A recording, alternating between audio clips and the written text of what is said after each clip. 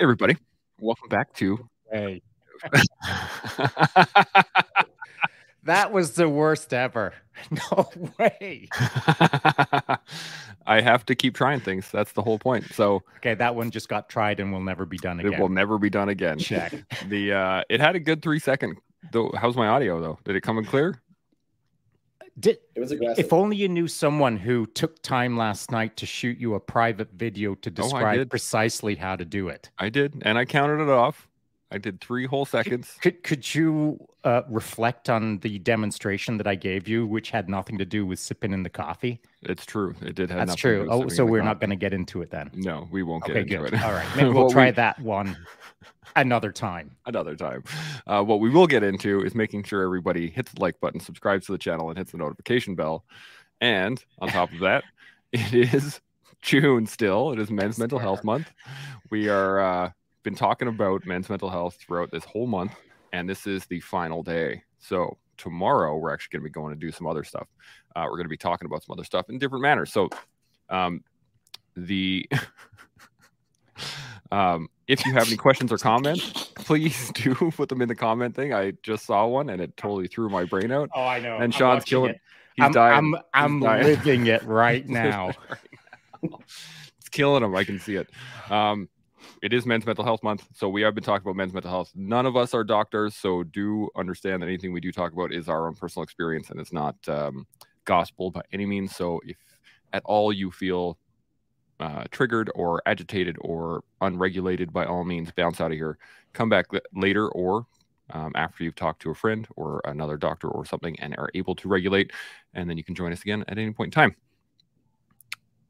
And that is the entire preamble with extra almost a stand-up comedian show there. Stand-up comedian start there, yeah. And so Salty hit us with this right off the bat. Okay, this is killing the 90-second standard, which 100% it is.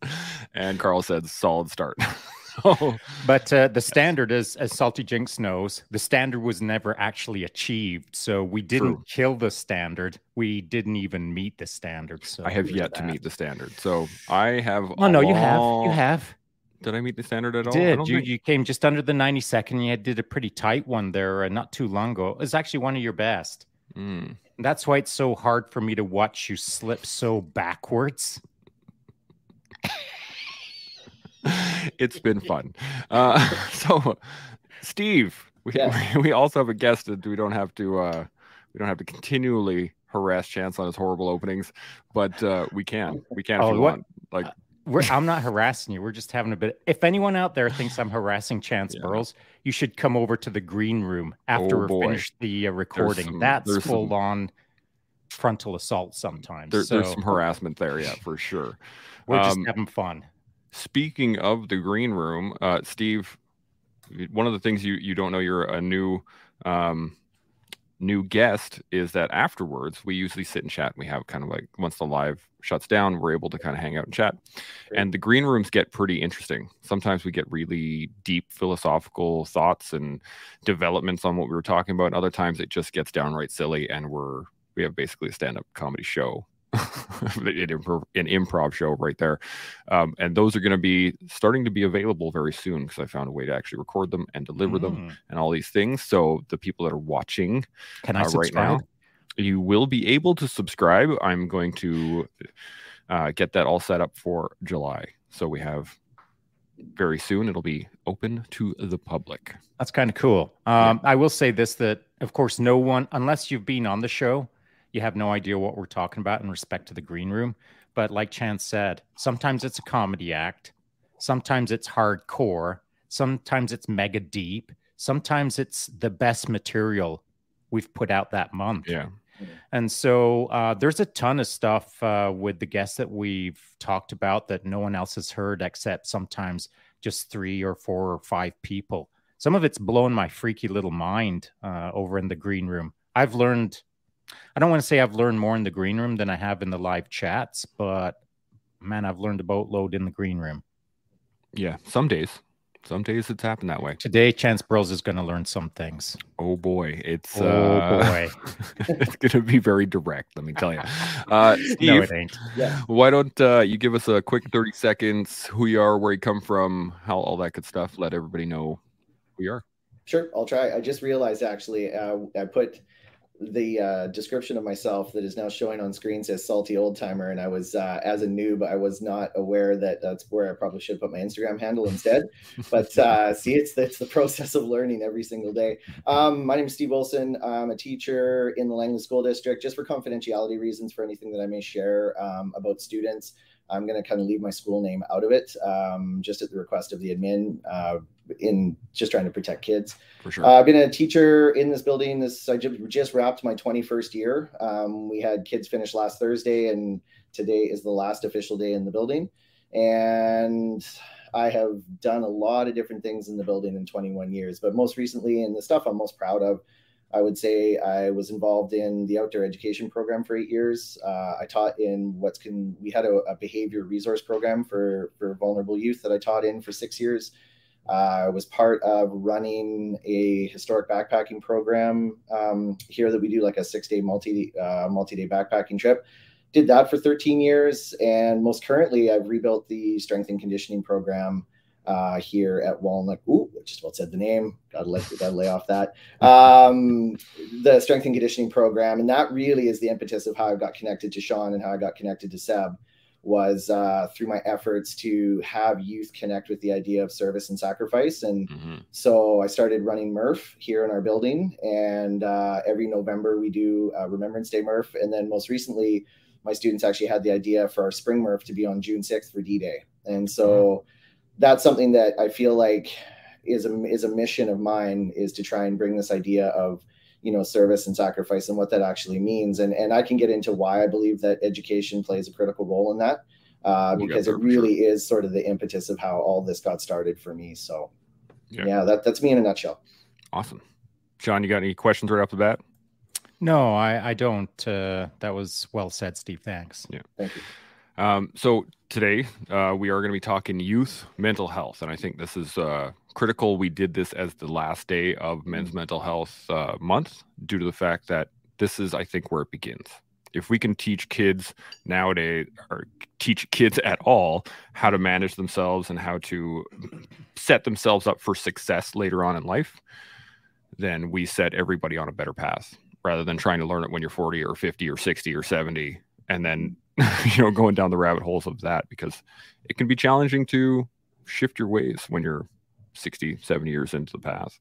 So in terms of youth mental health, I know for my mental health when I was a youth, it was very different than my kids, because a lot of the things that I teach them, I've just started learning. And so I'm trying to put them into practice and teach the kids as well, which is a bit of a challenge. Sean, what are your initial thoughts on youth mental health? Because I know you had a couple. Yeah, I do have a couple, and it's not something that I've spent my entire life considering. Unlike Steve, who's been in the game of young minds, I have not. I have worked with young people, but not obviously to the degree that Steve has. So I'm not going to make direct comparisons between what he knows and what I know. I'm just going to give some casual observations. And those observations are based, of course, on my own 2 sons, but also generally, or on a generalistic basis, their peers or their acquaintances, if you will. And probably the finest example of the point I want to make on youth mental health is I got to see it just last weekend. And that was our youngest son, Keegan, has just graduated grade 12 with a double dogwood diploma and honors, just like his brother, who graduated the year before in grade 12 with a double dogwood diploma and honors. So both of our boys know the standard that I expect. They will exceed the standard if they have the opportunity, and they did. And so they turned out to be pretty good students. But from year to year, there was a significantly notable difference between the graduating classes. And the reason for that, I believe, is due to COVID. So my son's class that graduated last year weren't as impacted by COVID as our youngest son's class that just graduated this year. And there's a whole variety of reasons for that between, if anyone isn't familiar with the BC education system, how they decided to do it was take the normal teaching system and completely flip-flop it so it's really inconvenient for the students and really make learning a drag. And so for the 2 years that my youngest son just came out of, it was a gong show for that graduating class in our region of the education system. And so that played out with each one in that class, each person in that class. The comparative being this: when I watched last year's graduation class walk across the stage, it was a lot of notable performances. And by that, I mean high flyers. They were going to higher education. They were going to trade schools. They were going to, it was STEM, so science, technology, engineering, maths. So it was a lot of focused, driven, educated kids. But this year that just graduated, just last weekend, I want to say it was less than half, probably 1/3 of the performance of the year before. A lot of kids taking, I'm going to say it, just going to take a gap year, going to figure myself out in a gap year. I'm not saying that's bad. I'm saying that there was very little of that the year before. The bulk of the class that graduated was between trades and higher level education, of which there was a much smaller percentage higher level education and more so trades. I'm a fan of the trades. Going 1 year, 2 year, however long year program into the trades, it's sorely needed. It's a great career path. And in fact, I would put it to some degree, depending on the trade, as more important than going on to become a doctor or a scientist or what have you. There's a need for both for sure. I'm making the comparison from year to year, though. Last year's class was crushing it. This year's class, absolutely not. Steve, you got any thoughts? Yeah, there's a lot to unpack there for sure. And I think that observationally, Sean is not incorrect. I think that what we have is historically we've always had like a real ebb and flow in grad classes in terms of sort of engagement. And that's one of the key pieces I want to talk about today is that the grad class of year before that was crushing it. What was it about those kids that was making them connected? And I would argue our grad class this year, I mean, it is a general rule. I would say there was a tremendous amount of kids that were just listless, right? I am going to push back a little bit on the, yeah, well, and that really is it, Sean. And that's when I hear that word, it just like it fires me up, because when we talk about youth mental health in general, what we are speaking about is we're talking about self-awareness and we're talking about connection. I like after 20 years in the hustle of working with every type of kid, the highest achievers to the most significant strugglers, their success or failure, and failure is a bit of a gnarly word because at their age level, I don't think it's fair to say failure is where they're at, but their struggle is based on this idea of self-awareness. Like if a kid is graduating into the world with a poor sense of who they are, what they're capable of, what fires them up, what they like, what they don't like, they will struggle to connect with something to achieve for in the next phase of their life. And really, when you look at high school kids, like high school is such a microcosm in their world, but it feels so big when they're in it. And I would say one of the problems we have in education in our province, and I'll only speak for like my regionality of where I teach. I haven't taught abroad. I don't have that experience under my belt.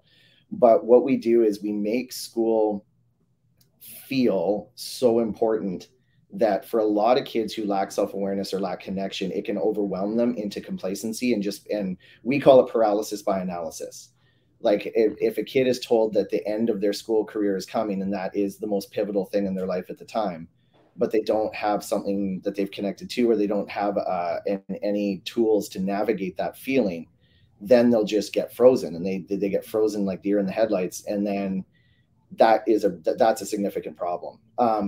there's an educator that I heard years ago, and it's one of those ones that stuck with me. It's Tom Schimmer said, stress and anxiety is what we feel when we don't have tools to handle something.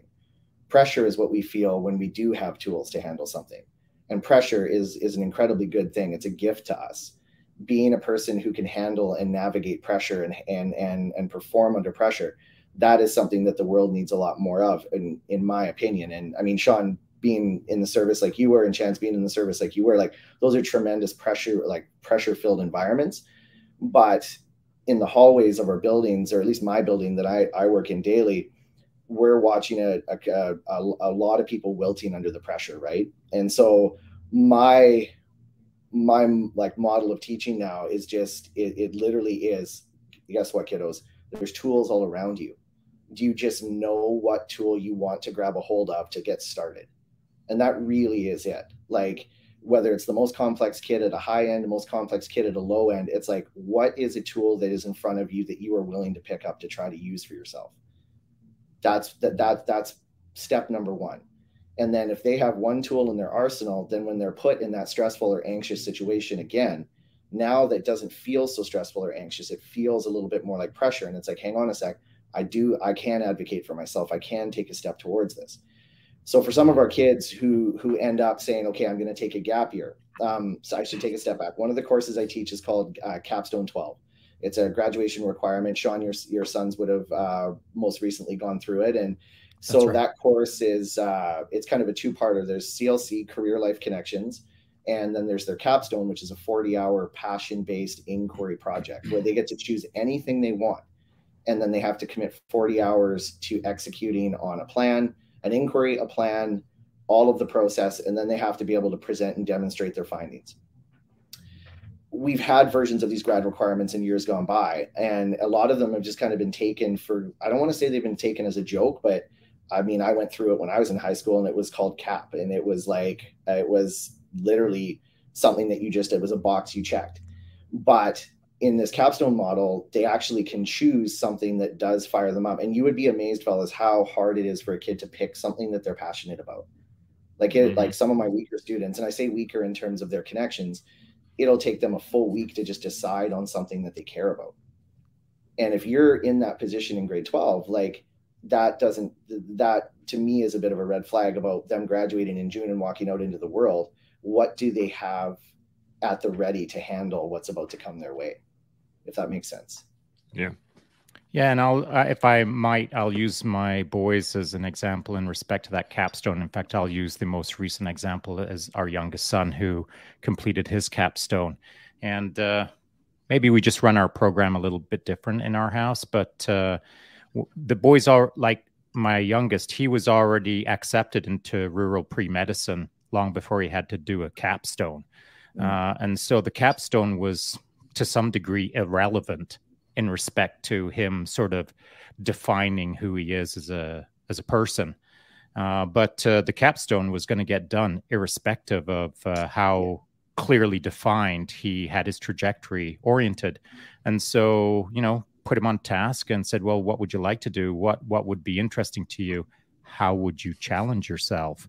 And so what he got it into his head was he thought he'd learn a musical instrument. He'd learn how to play the piano because he knows that, when I was young, I started playing the piano and I played it for about a decade. And so he thought he'd crack that out. So we went down and bought a really, really cheap electronic piano. It was about $200 and we still have it down the basement. And he spent the year just kind of learning how to play piano and then recording videos of him, how he was learning, the process of learning to play the piano, turned it into his capstone project. And it was more about the learning a new skill rather than trying to figure out who he is as a kid. And so, whether he plays piano as a doctor in the future, that's not my concern. My concern as a parent is that he meets the task requirement of creating a capstone. And if he's got to do it, then it's going to be something that's going to improve him, not as a piano player, but as a human being. And so the tasks that he was given in that project were to make him a richer person rather than just a piano player, as it were. Yeah, and I think what I'm hearing in that is just the fact that you even had those conversations with him about the process and about what he was doing, and that is in a very beautiful way, that is an exception to the rule of connection in our buildings nowadays, because there's a lot, and yeah, I wouldn't have a stat to back it up, but I know I had at least a dozen emails in my inbox from parents throughout the semester that were basically saying, what is this capstone thing about? And that's after we hosted a parent night explaining what it was. That's sending all the materials home to the moms. So we use what's called Microsoft Teams in our building. And that's like a portal that during the COVID survival phase, which I will characterize it as survival, as a teacher, it was all hands on deck, and how do we try to do something that has some value? And we can get a little bit deeper into that if you'd like, whether we were effective or not. Because that does come back to the connection piece. But the number of families, and I'm not saying this in a disparaging way towards families at all, but the struggles that we're seeing in our kids and their lack of resilience or lack of grit, I believe is directly related to the disconnection with moms and dads and caregivers, or whatever the family dynamic looks like in the home. And one of the reasons I was excited to speak on the podcast, is particularly in Men's Mental Health Month, is that, like, as a dad of complex kids, I can't, it's like a deep feeling that I have that it's my job to be the best man that I can be to help these complex kids navigate a complex world. And so, Sean, I mean, obviously having the depth and background that you have, and the level of precision and training that you've encountered, like, it makes you an incredible tool for those kids. And I imagine they do have gratitude for how lucky they are to have you as a dad, because they don't know. Well, they do. They might not know how to communicate it yet. Fair enough. Fair enough. You know, my dad set an incredible example for me. He's the hardest working man I've ever met. Never went to university, but had an incredible trades. Like, I'm the only Wilson to go to university. And so in our family, it was just work hard, have a tremendous work ethic, make sure you take care of the people around you. And, you know, my brother went into the trades. My dad was in the trades and retired from the trades, like, say, a tremendous role model. But when it came to those ideas of higher education and how to pursue greater depth in terms of my own practice and, like, what I was curious about, my dad just said, you know, he didn't have the tools to say maybe what he could have said or should have said, but it was just like full support, right? And it was like, go for it, kid. Like, if you want to do it, here's how we can help you with that, and here's how we can't help you with that. And I mean, I had to work my way through college and university and through my grad program, and it was just like, there was no money. There was obviously money. We were fine in our household, but there wasn't any extra money. And so, like, universities were working at the bike shop in the afternoon and then working all summer doing construction. I had a buddy who would hire me in the summer for construction and then fire me as soon as September rolled around, because he said, you've made enough for tuition, you need to go back to school. So I was very fortunate to have men around me that were mentors in all the ways that helped me achieve the things that I achieved. And sadly, I think that that's what I'm seeing less and less of in our high schools. And overarchingly, even though today is about youth mental health, man, I would love nothing more than for the men that are listening to this to just find a strong sense of self so that you can connect with your kids. Right? Because that's what they long for so badly, is connection. And if that gap has gotten quite wide, like when I'm having conversations with parents and parent-teacher interviews and there's a struggling situation, I'll ask a dad, do you know what the top 5 songs on your kid's iPhone are? If you can't answer that question, then you need to sit down and you need to start working on how you're going to make a connection with that kid. Because as much as we, like, my son's a funny, Sean's met my boy, and as he's maturing, he's just the coolest little critter. And what I do is every night of bed, we lay down and I'm just laying there and we're just talking about the day, talking about what his favorite songs might be that week, because it changes, because kids adapt and change so fast. And if I don't work hard to stay current with him, then I'm afraid, because I know by experience that gap will widen to a point where it will be a real challenge to try and close it up. Right. And so for any of our listeners, it's just really, really work on yourself so that there's something that your kid will look at and go, oh man, I can connect with that. Or, oh, I see that he's tried 5 different things. Like if I'm being totally honest, I started Brazilian Jiu-Jitsu about 4 months ago after Seb and I talked quite a bit about it. And I've had this curiosity about it. And for me, in my life, I've always found a way to engage with the curiosity. I've just made the time to do it. And after my first night, I have never felt like I am worse at something than I am at Brazilian Jiu-Jitsu. It is. No, you'll feel that again. Yeah, it'll happen again. Yeah. It's you think you felt worse. Oh, you're gonna feel more worse. So it is like, and so I went home and my son, his name's Gus, and Gus goes, Dad, how is jiu-jitsu? And I said, well, bud, I said, I got myself into something that I'm going to have to spend a lot of time trying to get through, you know? And it's just this process of showing him that, hey, on Wednesday nights, Dad goes to jiu-jitsu.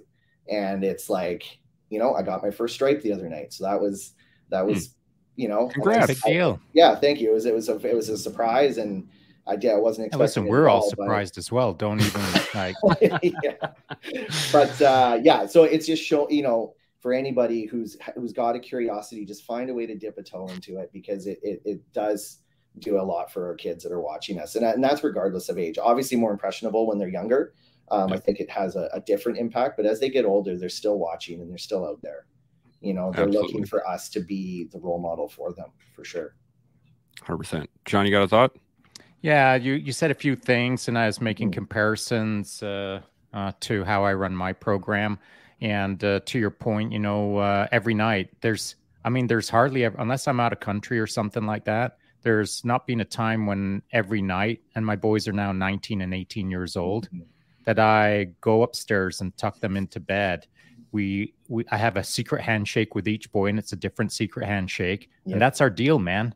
Every single night I say goodnight to my boys. I give them a hug. I give them a kiss as freaking grown men. Yeah. And that is something that shouldn't change, I feel.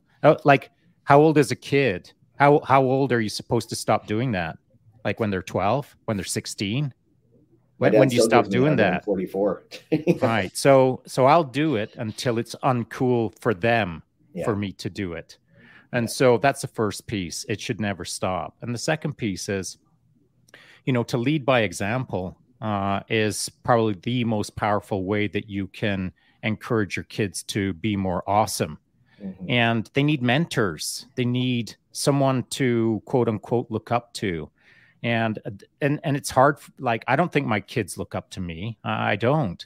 But what I do believe is that the lifestyle that I lead, or more correctly, I'll retract that, the lifestyle that we lead as a family encourages them to really step up their game and be more awesome, as it were. And so the outcome, our two boys, are a result of us as a family running a not average program. The boys have become what they are because they can look not just to their parents as high performers, but our friends, our acquaintances, our high performers. And what do I mean by high performer? I mean above the standard, above the norm. The norm, as I see it, the average performance, I don't feel is enough. And why do I say that? Because if average is the high watermark, then it's easy for a large chunk of society to be below the high watermark. And now what? We're below average. So I was taught this. The standard is the standard, and you either meet it or you exceed it. I was never told you let it slip. So that's the choice that our boys have been given, is meet the standard or exceed the standard. And they have exceeded the standard. And how did they do that? Well, to make the comparison between the two graduating classes, last year, that class had mentors because it was a normal school year. My son, who was in grade 11, could look up to the grade 12s and see, okay, I get how that works. And then he graduated. So this year, our son that just graduated, he didn't have grade 12s to look up to because the school was not in school. And so when that class, the class that just graduated this year, when that class graduated, they were graduating looking for mentors that weren't there. So then they were looking at each other as mentors. And therefore, the standard that they were striving for wasn't there. So it was only themselves to maybe struggle out a standard, and not enough people were striving high enough to set the tone for an aggressive trajectory on exceeding the standard. Yeah, I don't think mentorship can be understated. I think mentorship in a lot of forms, whether it's peer mentorship or adult mentorship, coach mentorship, there's a lot of different versions of it. It is the most critical piece to the puzzle. Like I tell every new, like I meet new kids every 4 months because we switched to semesters as a result of COVID. So I get to meet about 170 to 200 kids every 4 months, new ones. And I tell them on day one, like, I'm going to be better at caring about you than I am going to be teaching you. Right. And that automatically disarms the ones that are not wanting to be there. And for the ones that are more academically focused or higher achieving in that regard, what I have found experience, like just through experience, is that those kids have been driven really hard because of standards. And somewhere on the back end, there hasn't been enough feeding of their soul. And so like we work on 3 models in my classes, and that's mind, body, spirit. Mind being your mental, emotional health. Your body is, does it give you access to the things that you're curious about or love? And then spirit is how you feel about self and how you feel about others. Like that's it. Those are our 3 pillars across all of my classes that I teach. And we interact with it every single day. And it's like, if you can say that you are doing a little bit of work or you're getting some mentorship about each one of those elements, at the end, you get a kid that's pretty self-aware of A, where they're at, B, whether they have the support externally to reach for that higher standard or to exceed it, like to reach or exceed. And then you've got a kid who's hungry to own their success. Because a lot of kids, from my experience, their parents are driving the ship, right? Like the kid doesn't have a lot of ownership of their success. And when you have the opportunity to sit them down, and that's where all of my outdoor ed experience, like when you take a kid into the woods for 6 days with a backpack on and they've never done anything like it, and they have that meltdown on day 3 because it's been raining for the first 2, their pack is heavy, they haven't packed effectively. Like when you walk alongside them in those moments and you don't fix it for them, you just give them the opportunity to sit with you and say, hey, you know what, I've been in your shoes, let me share with you what I've learned about X. And then the next day they come to you with the, hey, do you have any experience with Y? You know, and then now that door's open because there's been a connection made. And that's where the mentorship piece for our listeners, it's like, find a way to connect, find a way to offer something. And then A, it'll fill your bucket, it fills you up. But B, you're starting to build a relationship with somebody who is then going to build a relationship with somebody else. And to me, that really feels like the spirit of the collective overall. It's like, how do we all get better at this together? And then how do we bring our youth up alongside so that then they will perpetuate the stuff that we're working so hard to put out there in the world? And I think mentorship is mission critical. It is, and it sounds like the process that you had in place or have in place, the program, we'll call it, sounds to be amazing. But neither of my boys participated in said amazing program. Right. Maybe it's really unique to your town, your city, your special little part of the world, which is not normal. Right. And so that's fantastic for the 140 kids or so every 4 months. Yeah. And so maybe there is 400 kids a year that have an awesome opportunity to become awesome. Yeah. That is not the norm. The norm is looking to the left and right and hoping the kid to the left and right is just a little bit better than the kid who's looking to the left and right. So they've got something to strive for. And that is the norm. And that's where I see things falling apart. Because to your point, Steve, if there is no program in place, which there wasn't or isn't, except in your cool little part of the world, then what? Then what does a kid do? If they're not getting mentored at home, now what? Well, that's a big question and it's a big answer, but, and this is going to sound self-fulfilling for my, like, but that's not my intention, but my intention is like to do things like this, I feel is the start, right? Like, you know, Seb and I have been working with the mental health walks now. We had our 34th mental health walk on Sunday, and we had a reasonable turnout, you know, a chunk of regulars, but we also had a couple new ones. Nice. And to me, it's like I live by the model of like a spark starts a fire, and it really has to be that way. And so this is where the idea of men's mental health, I think it's really interesting too, because for those that have navigated a path, and I won't say I've had mental health. I mean, I see my counselor once a month. He and I work on, we just do the work, right? And I'm a big believer in just doing the work, because as an adult and as somebody who's in front, you know, forward facing, I'm front side focused in front of kids. It's like, if I say things to kids, it's my job to make sure I'm doing what I'm saying. And that's 100%. that I can't, for anybody who's in front of anybody, just make sure that you're not just talking it, you're walking it. Like, you have to do it. You know, I walked a grade 12 boy down to the counselor's office, and he did not want to go, but it was outside of my wheelhouse of expertise. I didn't have the tools to support him. So under that pressure, I did have another tool to reach out to. And so to walk that walk with him, and then we were sitting there waiting for the counselor, and he, you know, it was a tough day for this kiddo. And he looked at me and he's like, well, do you go to counseling? And I was actually proud to be able to say, like, yeah, man, I do go. You know, I have been in situations and I've been in places where my feelings haven't been positive, and I haven't been able to navigate them on my own, because there was too many levels of distraction that I wasn't able to see it with clarity. And so I just went and found a dude, and I sit down with my dude now once a month, and we navigate, and I always feel better about it, you know. And it's not weakness. It's not weakness at all. It's scary. Like, I'll say it's got elements of fear to it, but the reality is that if you take that step, you will take another. And then if I can say to that kid, hey man, I took a step, you can take this, then he will take another. You know, for us in the education hustle, losing a kid to mental health is really, really hard. But I'm at 9 in my career now.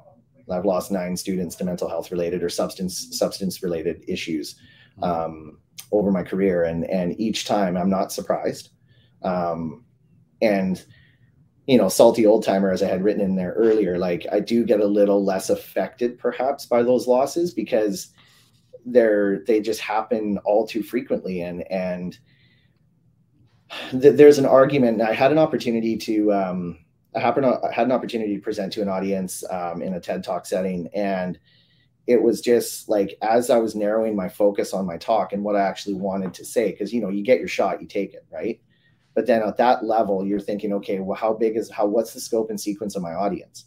Well, it's got potential to be large if people connect with the idea, right? But like, to sit in the pocket and have to actually put it on the line, it's like, it helped me find focus in what I wanted my mission to be moving forward. And that is creating opportunities for kids to connect, because in this world, we say kids haven't changed, right? Like parent teacher interviews, there'll be a dad come in. And because we're talking men's mental health, I'll focus on the male side of the equation. I mean, moms are obviously mission critical too, but like a dad will say, well, man, kids have always been kids. I couldn't disagree more. I think that the exponential change in the last 9-10 years, for a whole variety of reasons that we can get into if you want, but kids have changed. And the level of evasion that kids have the ability to do on the daily, on the weekly, on the hourly, on the minute, they can escape whenever they want to. All they have to do is look at that device in their pocket, and they can go anywhere they want. Right. And that to me is something that is really unique and really problematic in our current situation. And I'm pro tech, like, just so you know, I don't have a cell phone ban policy in my classroom. We have a responsible use policy, and the kids create it.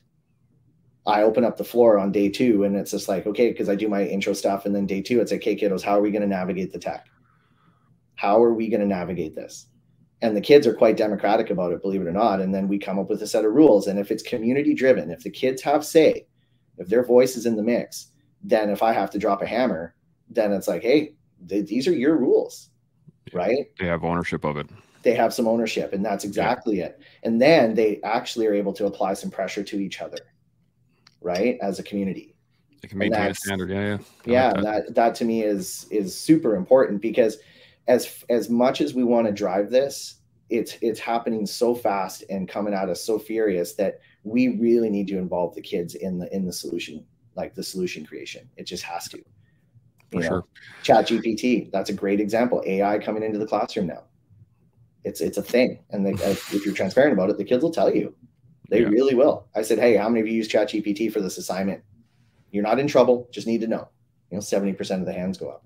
Got a funny story for you. Hit me. So, as I said, our son just graduated, and during the ceremony, the valedictorian got up in front of the masses. There was quite a lot of people there, and he started putting out one of the best speeches I've ever heard. It was like straight up legit. If that would have been recorded and then put out to the YouTube, it would have been like Admiral McRaven good. You know what I mean? Yeah. Like it was strong, man. It made me sit up and go, now that is legit. And I wanted to know more about the kid. And so I asked my son, hey, what's with the valedictorian and blah, blah, blah. What's his background? And as it turns out, he'd been following me on IG for a while. And so he's a friend of my son's, and leading up to the speech, my son had been asking me, "Hey, Dad, what's important for kids as when they leave high school?" And I just hit him with all my standard issue stuff, leadership by example, improvise, adapt, and overcome, all the usual stuff. And so what those two little guys did was they put their heads together with ChatGPT 4.0 and put out the best speech I've ever heard. It's incredible. And like I was listening to it, and I thought, what? Is someone reading my mind right now? Is someone like, did I give this speech in the past? Like, it was killer, man. It was a speech that I wish I could have given at some point in my history. Yeah. But that's what's happening. But ChatGPT is a positive and a negative, because Absolutely. if the ChatGPT speech isn't shaped correctly by the right person, then it is not a positive, it's a negative. But to some degree, ChatGPT right from the get-go is a bit of a hack. It's a bit of a shortcut. Yeah. If a kid is given a task like write a valedictorian speech, you should start writing it to some degree before you open up your laptop and start typing in ChatGPT 4.0. Yeah. You've got to get your framework, your ideas in place, rather than what's the best valedictorian speech in the world? Enter. Yeah. And then sit back and not sweat a little bit. To do well in life, you've got to be able to sweat a little bit, and then you've got to be able to shape the sweat a little bit, and then you've got to present it to the world while you're still sweating a little bit, I believe. Have either of you seen the film? It's on Netflix currently. It's called Stutz. Yes. Yeah, and like I showed that film to showed that film to all my classes actually this second semester, and it was really interesting that the kids connected that, like he said, that there's 3 certainties in life: pain, uncertainty, and constant work. Like those are the 3 things that are constant in our lives daily. Like, there's going to be pain, there's going to be uncertainty, and there's going to be constant work. So then how do you gear yourself up and lace yourself up to be able to navigate that on the daily, right? Because ChatGPT can't take that from you. And that's, unfortunately, I think what happens is my son's a good example. Like he's just wrapped up grade 6, and he had an assignment due, and he went to his group chat because I was watching him. He didn't know I was watching him. And he went to his group chat, and in the group chat, he said, "Has anybody got the answers to this assignment?" Right. And that's terrible. Like, I mean, because he's using a tool, but he's using it so ineffectively and taking such shortcuts that I let him do it. And then because I wanted to be able to like have the conversation with him about what does that do to your man soul? Like, how does that feed your man soul to take the shortcut? Right. And if you catch him in the middle of it, it's like, well, he's embarrassed and maybe there's, some feelings of guilt, but I want him to actually get it done and then have the conversation about, dude, the product is not a representation of who you are. The product does not have any of your spirit attached to it. If anything, it damaged your spirit because you took the path of least resistance. And we had that conversation, and it was, made him redo the work because he didn't earn it.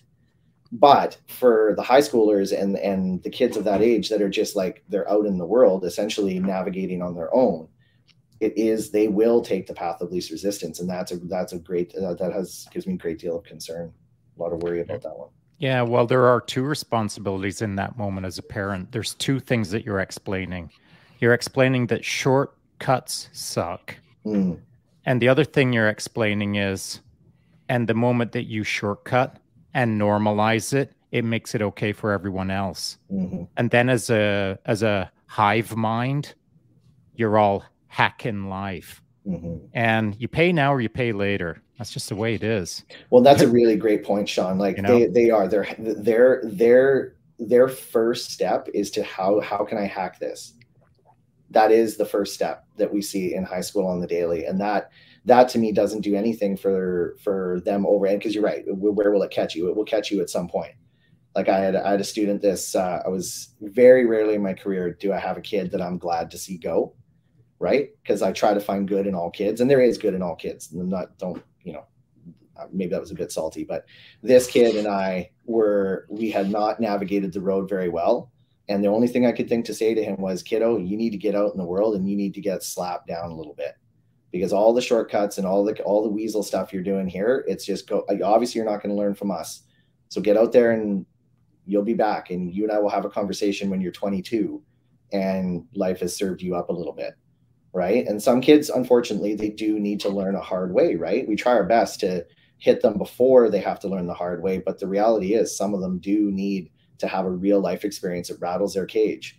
And then the key is, can we have enough grace after those moments to be able to navigate the damage control with them, regardless of how much damage has been done to us? And I think that's a piece with adults. Like we have a responsibility to not take things super personally when it comes to youth, because they're just finding their way. Right. And we all were buffoons. Sorry, I shouldn't speak for you fellas, but I'm going to assume there was a chunk. I don't know. I've stated it categorically that when I was in high school, I was a skinny, underperforming kid. Right. I'm surprised I got to where I am today. It's at that point, I did not ever think that I'd be here. That's for sure.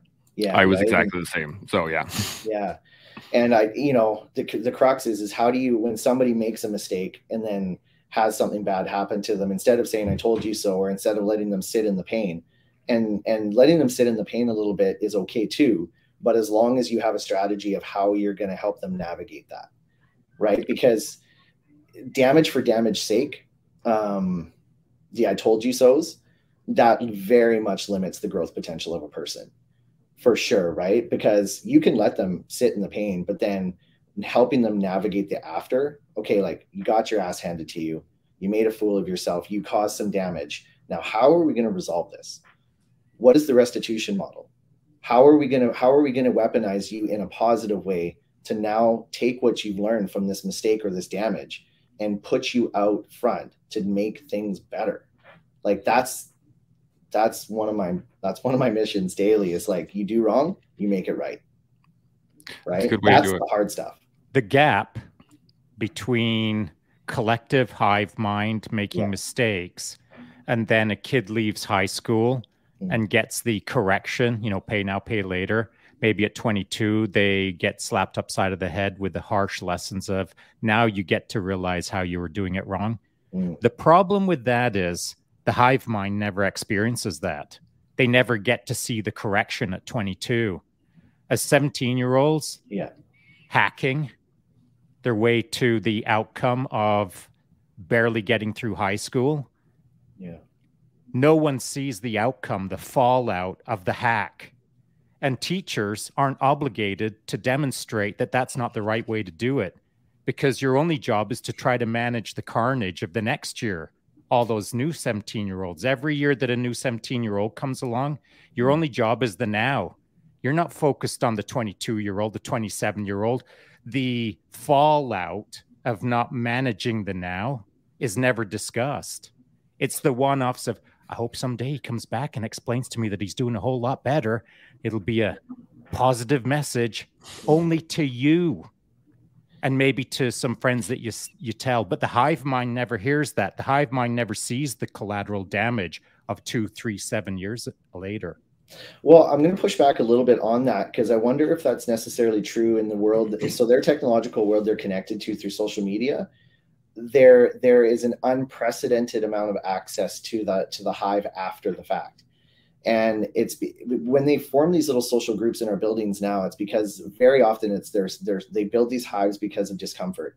They will find the discomfort and the dysfunction will find itself within its buildings. It just does. We have this phenomenon right now in our building of our gender neutral bathrooms. So imagine a single seater bathroom with a lockable door.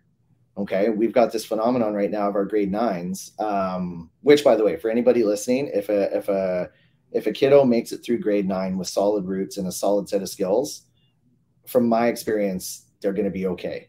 Grade 9 is that really, really pivotal year where they start finding boundaries and they start seeking out what group they're going to ride or die with. I mean, you'll notice that's on my shirt. Like my shirt says ride or die right on it. I've got a 4-foot sign in my gym that says ride or die on it, because that to me is like, if you build a connection that's worth ride or dying for, that's a beautiful thing. The greatest experiences of my life have come from doing them with really great people. But if those people don't have your best interests in mind, or if they're not growth oriented, then that can be incredibly destructive as well. And so our grade 9s now are sitting in the lockable bathrooms in groups of 5 or 6, sitting on the bathroom floor eating their lunch. Like, that is almost the hive at its worst, because none of them are willing to step in and say, does anybody realize we're sitting on a bathroom floor eating lunch beside the toilet?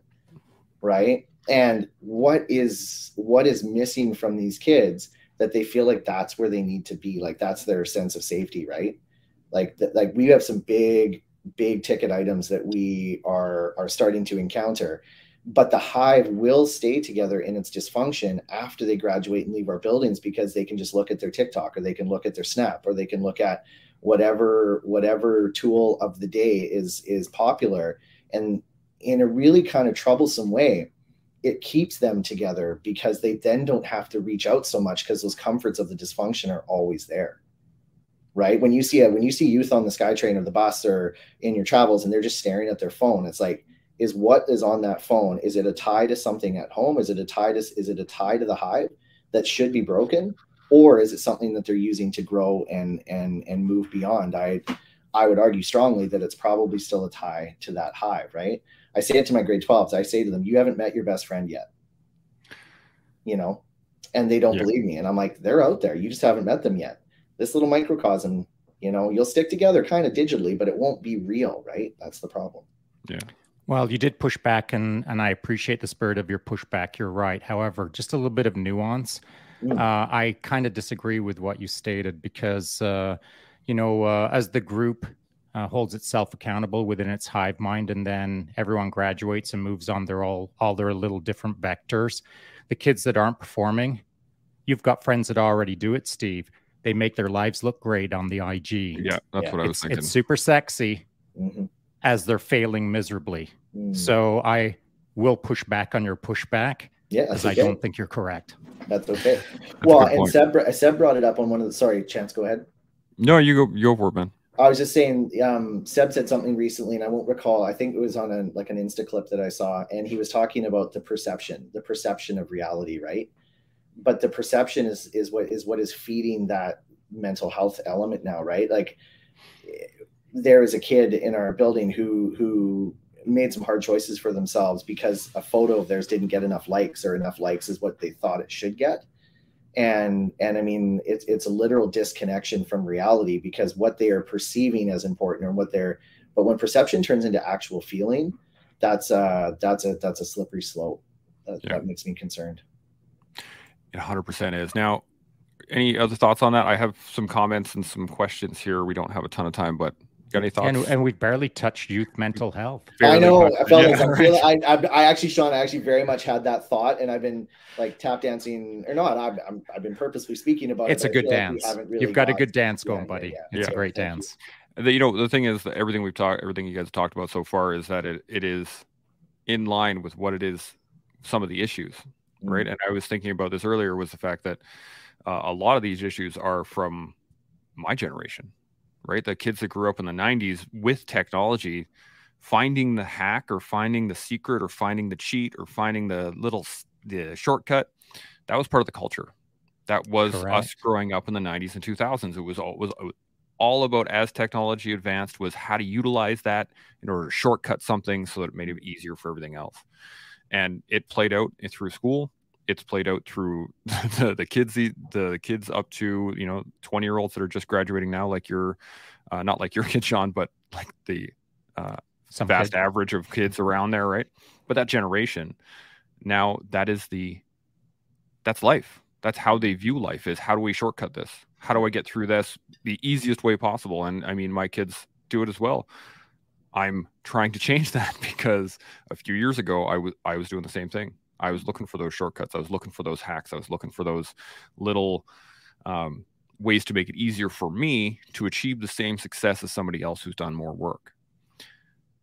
Now I've changed my ways quite a bit, and I am now working to get the success. And I'm hoping that I'm not hoping, I'm allowing my children to see that. That's They're great. seeing the work, and now they're slowly changing the way they were doing things. But it is a large cultural issue, I think, and it's more than just, you know, hey, we need to look after these kids' mental health. It is, we all need to start freaking getting to work and picking up the pace, as Sean likes to say. Yeah, and you know, I'm not throwing technology under the bus. I'm not throwing ChatGPT 4.0 under the bus. I freaking love tech, and I love ChatGPT.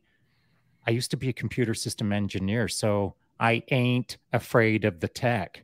It's your friend as long as you're using it wisely. But if you're engaging in technology from a position of laying on your couch with your feet up while you're casually watching Netflix and doing your homework, that ain't using tech appropriately. Yeah. Turn off Netflix, sit up properly, get on the ChatGPT 4.0 and get to work, and get sweaty while you're getting to work. So it ain't good enough nowadays to get your answer, because you can get your answer from, if a teacher challenges you with a question, you can have the answer that will blow that teacher's mind in 12 seconds with ChatGPT 4.0. But that ain't the work. You're not trying to impress the teacher. That's easy nowadays. Impress yourself. So spend the time to dive deeper than you ever thought possible into the subject at hand that you've been challenged with, to freaking crack it out of the park with a deeply considered answer that no one on the planet has ever heard before. That's how you use your time wisely with the technology nowadays. You could write a PhD dissertation in a day if you dive deep enough with some considerate thought, unique to you thought. It will blow people's minds. But what won't blow people's minds is if you spend 12 seconds every day hacking the system until someone forms a pattern on you and thinks you're cheating. You're only cheating yourself. But the moment that someone recognizes you for a hacker, for the short hacks, well, that's what you'll get labeled. Don't be labeled as a shortcutter. Treat yourself accordingly. Have some respect for your work ethic and dive deeper than anyone has ever dived before on the subject. It's funny, we were my boys and I were talking about this at the table the other day. We were talking about etiquette, actually, like being able to sit up straight, being able to eat at the table, being all these things. And one of the things that I brought up was, like, if you have your face 3 centimeters from that plate and you're shoveling food into your face, would you want to eat across from somebody that looks like that? And he was like, no. I'm like, then why are you doing it? He goes, yeah. Oh, I'm like, so you have to hold yourself to a standard that you want. How do you want people to perceive you? And if that standard is a slob, that's not hard to do. What it is hard to do is, impress yourself, as you said. As you said, Sean, is you should be putting yourself into a position where you have to work to look up to yourself and be like, you know what? I upheld the standard. I exceeded the standard. Dang right. Now the standard is where I'm sitting. Come get me. Well, Agreed. One thing that education does is we use this word accountability so much, right? Like, we want kids to be accountable. We want everybody to be accountable. But I really have come back to this a lot in my practice, and I brought it up on the mental health walk too with our adult walkers. And that's, accountability is a feeling, right? You want somebody to feel accountable, but to be responsible, responsibility is action. Right? Like, we can't just to me, I feel like one of our elements of the mission is that we just can't get people to feel accountable. We have to actually get them to be responsible for themselves, for others, for their families, for their communities. And responsibility is action. So what can you feel and then turn into one actionable step? Right? If you do one actionable step, that feeling of responsibility is going to make you take another because it feels good. Yeah. Right? Like, it's really hard to do something awesome. And then, like, Sean, I heard your clip about the Suck Club the other day, and it resonated very, very well with me, right? Because it's like, guess what? I don't want to be a part of your Suck Club. And I don't really think that it's ideal. I think that everybody has the ability to feel something and then take accountability into responsibility. And I would love to see all the adults around me and do that for themselves. But then the impact it'll have on our kids, come on. Yeah, I agree with you. And I think that I agree with you to some degree, but I'm being a little pedantic now in the sense of I think that holding yourself accountable is not an action. It's more of a concept or a consideration. But me holding you accountable, that's an action. So you can hold yourself accountable as a concept. Yep. And then through responsibility, blah, blah, blah. But for me, if I know I'm going to hold someone accountable, it's now an action. And it starts like this. Hey, Steve, pick up the freaking pace. Yeah. So I think that there is external accountability that is a physical action to some degree. It's a great point. It's a great point. You're right. There's also the other side of it is that it's a lot easier to hold others accountable than it is to hold yourself accountable. It is. You're right. So it's real easy to point a finger at somebody and say, pick up the pace. But it's a lot harder to look at the mirror and point it at yourself and say, pick up the pace, man. Because and you know, there's accountability in that sentence. So if someone wags their finger at me and says, pick up the pace, I get to look at that person and think, who are you to tell me to pick up the pace? I'm about to hold you accountable on the statement that you just dropped on me. And guess what? If that dude can hold me accountable, well, now we're super clear. Yeah. But no one gets to wander around the world saying, pick up the pace, pick up the pace, pick up the pace. And they've never picked up the pace themselves. If that's the person that's yelling, pick up the pace from the sidelines, guess what? I'm holding them accountable. You said what? Come on over here and I'm going to explain, pick up the pace to you. Hang on. Yeah. Well, we had an entire show on that actually at one point, or not an entire show, but a chunk of it was on the concept of pick up the pace being the fact that it's catch up, not you go faster. It's let's go. Yeah. It's catch up and pass me. Yeah. That's all I want. Yeah. Now I have, we are over an hour here and I got some good comments that I wanted to hit on. And we got one really solid question that I think if we can hit quickly. Yeah, do it, buddy. We will. Okay, so right off the bat, we got Patrick. I saw you. We just didn't get to you earlier. Good morning. Carl says, when my little brother graduated last year, I noticed that not a single student wanted to pick up a trade. Sadly, many of them are convinced that video games are everything. Salty Jinx says, Steve, as a father of a boy going into high school 7 hours away, where do you see the biggest place to invest in my boy outside of being available every day and supporting his growth and time together? That's a terrific question. I feel like the best place to invest is like that concept of the mind, body, spirit. Check in on that boy on all, like, set a framework that you two agree upon. Like, just for me, mind, body, spirit is what works for me. I'm not saying it has to work for anybody else, but if you and your boy figure out a framework that you can touch base on the daily, that is holistic. It's like, yeah, I want to know about school, but I also want to know about how you're feeling about things. Have you got a girl or a fellow that you're interested in, or whatever he's into, right? Like, make sure that you're checking in within a framework that both of you agree on, so that it's quick check-ins and they're well-rounded, holistic check-ins. I'd say so that way you know on the daily that all of him is in a healthy situation, as opposed to just drilling one element of it without checking in on the others. That's a good point. Sean, I'm glad you chose that as the answer, Stephen. I know there's many other answers you could have given in respect to that, but I'm glad you chose that one, because I feel like, well, I certainly glossed over it to some degree, as to me it was a knock it out of the park moment, the moment that you said those three words. And again, the students in your district are lucky to have you shaping those three pillars as critical elements of life and critical elements of daily conversation. And till the day you die, you should be thinking about those three things. And so it is critical that happens. And for Salty Jinx, 111, I'd say that it just becomes an AAR, an after action report every single day. It's just that sit rep or situation report with your boy every day. Yeah, that is great. Now we have a couple more comments and then one more question, and then we will shut her down for the night. Or the day, whatever it is right now. Terminal City Training says, with my daughters, we held off on letting them have phones until they were 12. I wish we had waited longer. However, the late start did help, I think. They said they became very attached quite quickly. And now at 16 and 13, they're still not allowed social media, but they find plenty of other stuff to fixate online, which 100% is true. And now we did the same thing. Yeah. But the boys didn't get cell phones until they were about 16. Yeah. That's kind of where I'm sitting right now. My boys are one's just about to turn 10 and one turns 6. And my wife and I talked about it and said until they're able to afford their own cell phones, they're not getting them.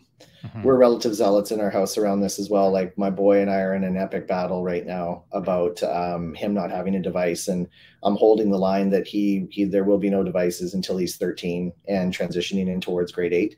And we could do another whole episode on that for sure. Oh yeah. But yeah, and we should. Terminal City training, hold the line on the social media in particular. And there's a lot of reasons for that. Okay, one more quick one. Well, it's a longer question, but it is it's worth the hit on this because I think we need to. Carl says, I was with Big Brothers, I'm imagining, for a long time.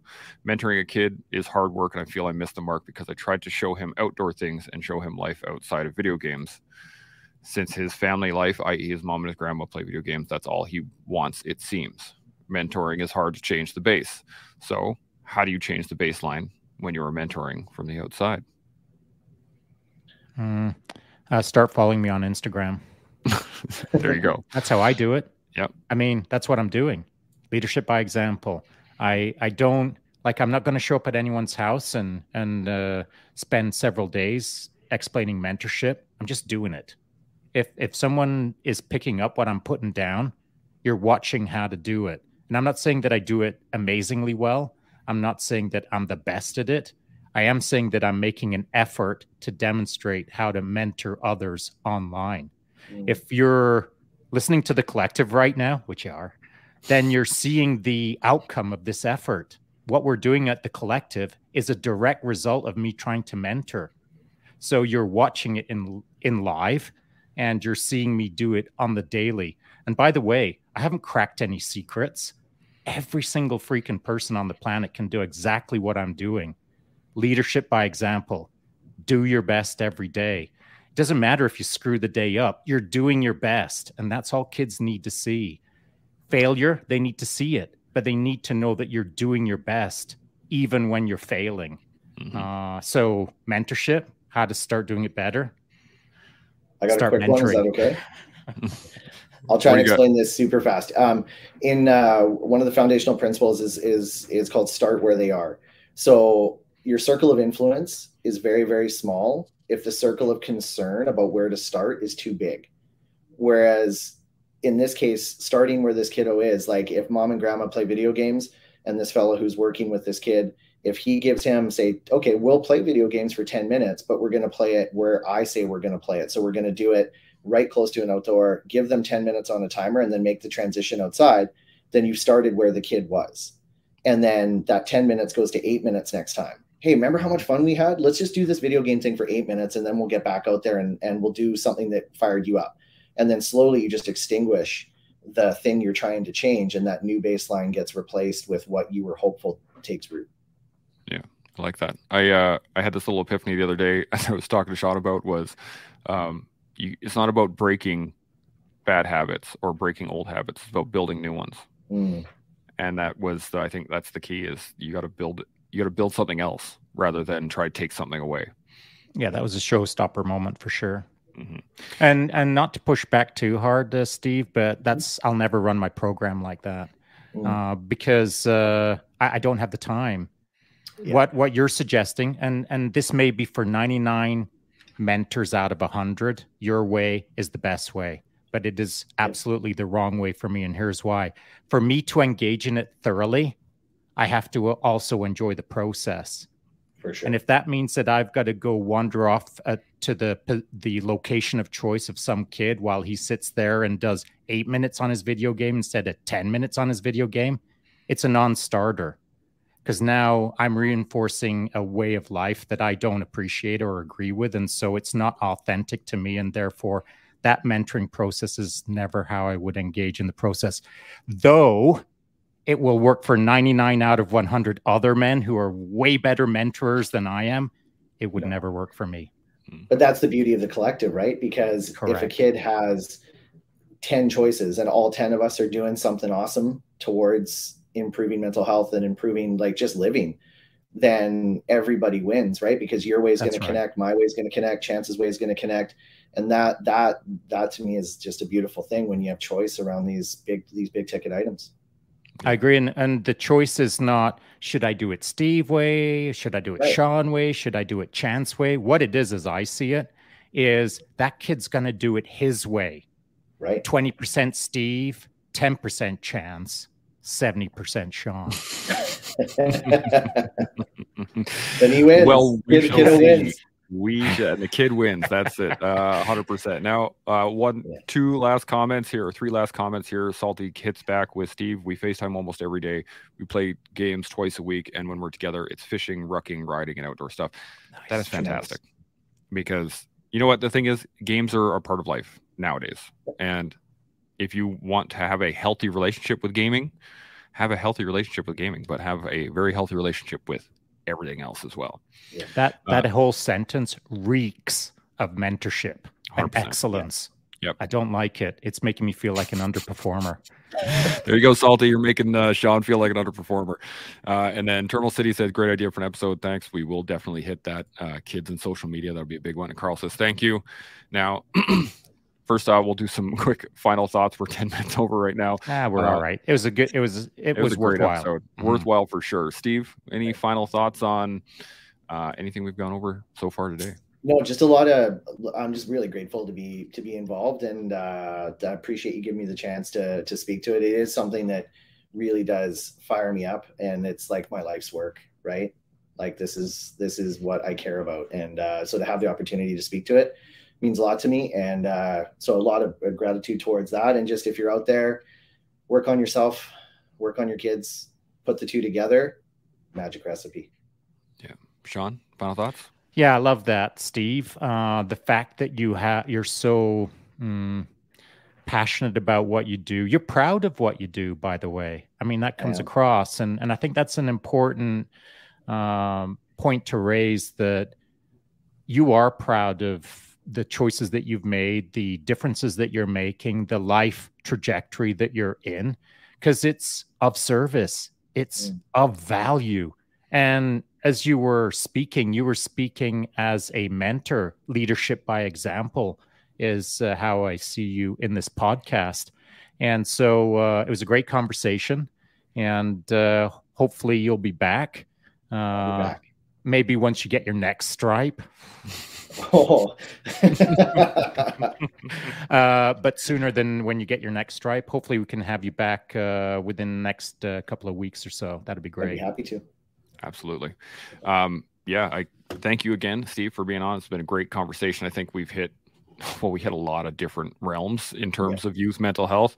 And this is a massive subject that we've just barely scratched the surface on. So we have lots more to go. We'll probably do another episode of just youth mental health, as well as kids and social media. That's another big one, because it is very important to get into as well. You know, I'm thinking actually kids and video games might be a good one as well. That's also a good one. You could run that, and I could just take the day off on that one. Yeah, see, the problem is I would get into the weeds as to like you would. Nobody would be barking at you. Nobody would be barking at me. I would not be held accountable by friend. You wouldn't hold yourself accountable. Oh, that'd be a whole issue. You'd be talking about the 1987 Pong game. Man, when that came out, let me tell you. When it was 6-bit, not 12-bit. Let me break out ColecoVision. We'll dive into that. So as we learn the connection between our kids and our mental health, as we build the bond between the two, we can grow as better men, better mentors, better people, just all around better as a collective. And you can do that with us here every day on The Collective. We'll see y'all tomorrow. Chimo.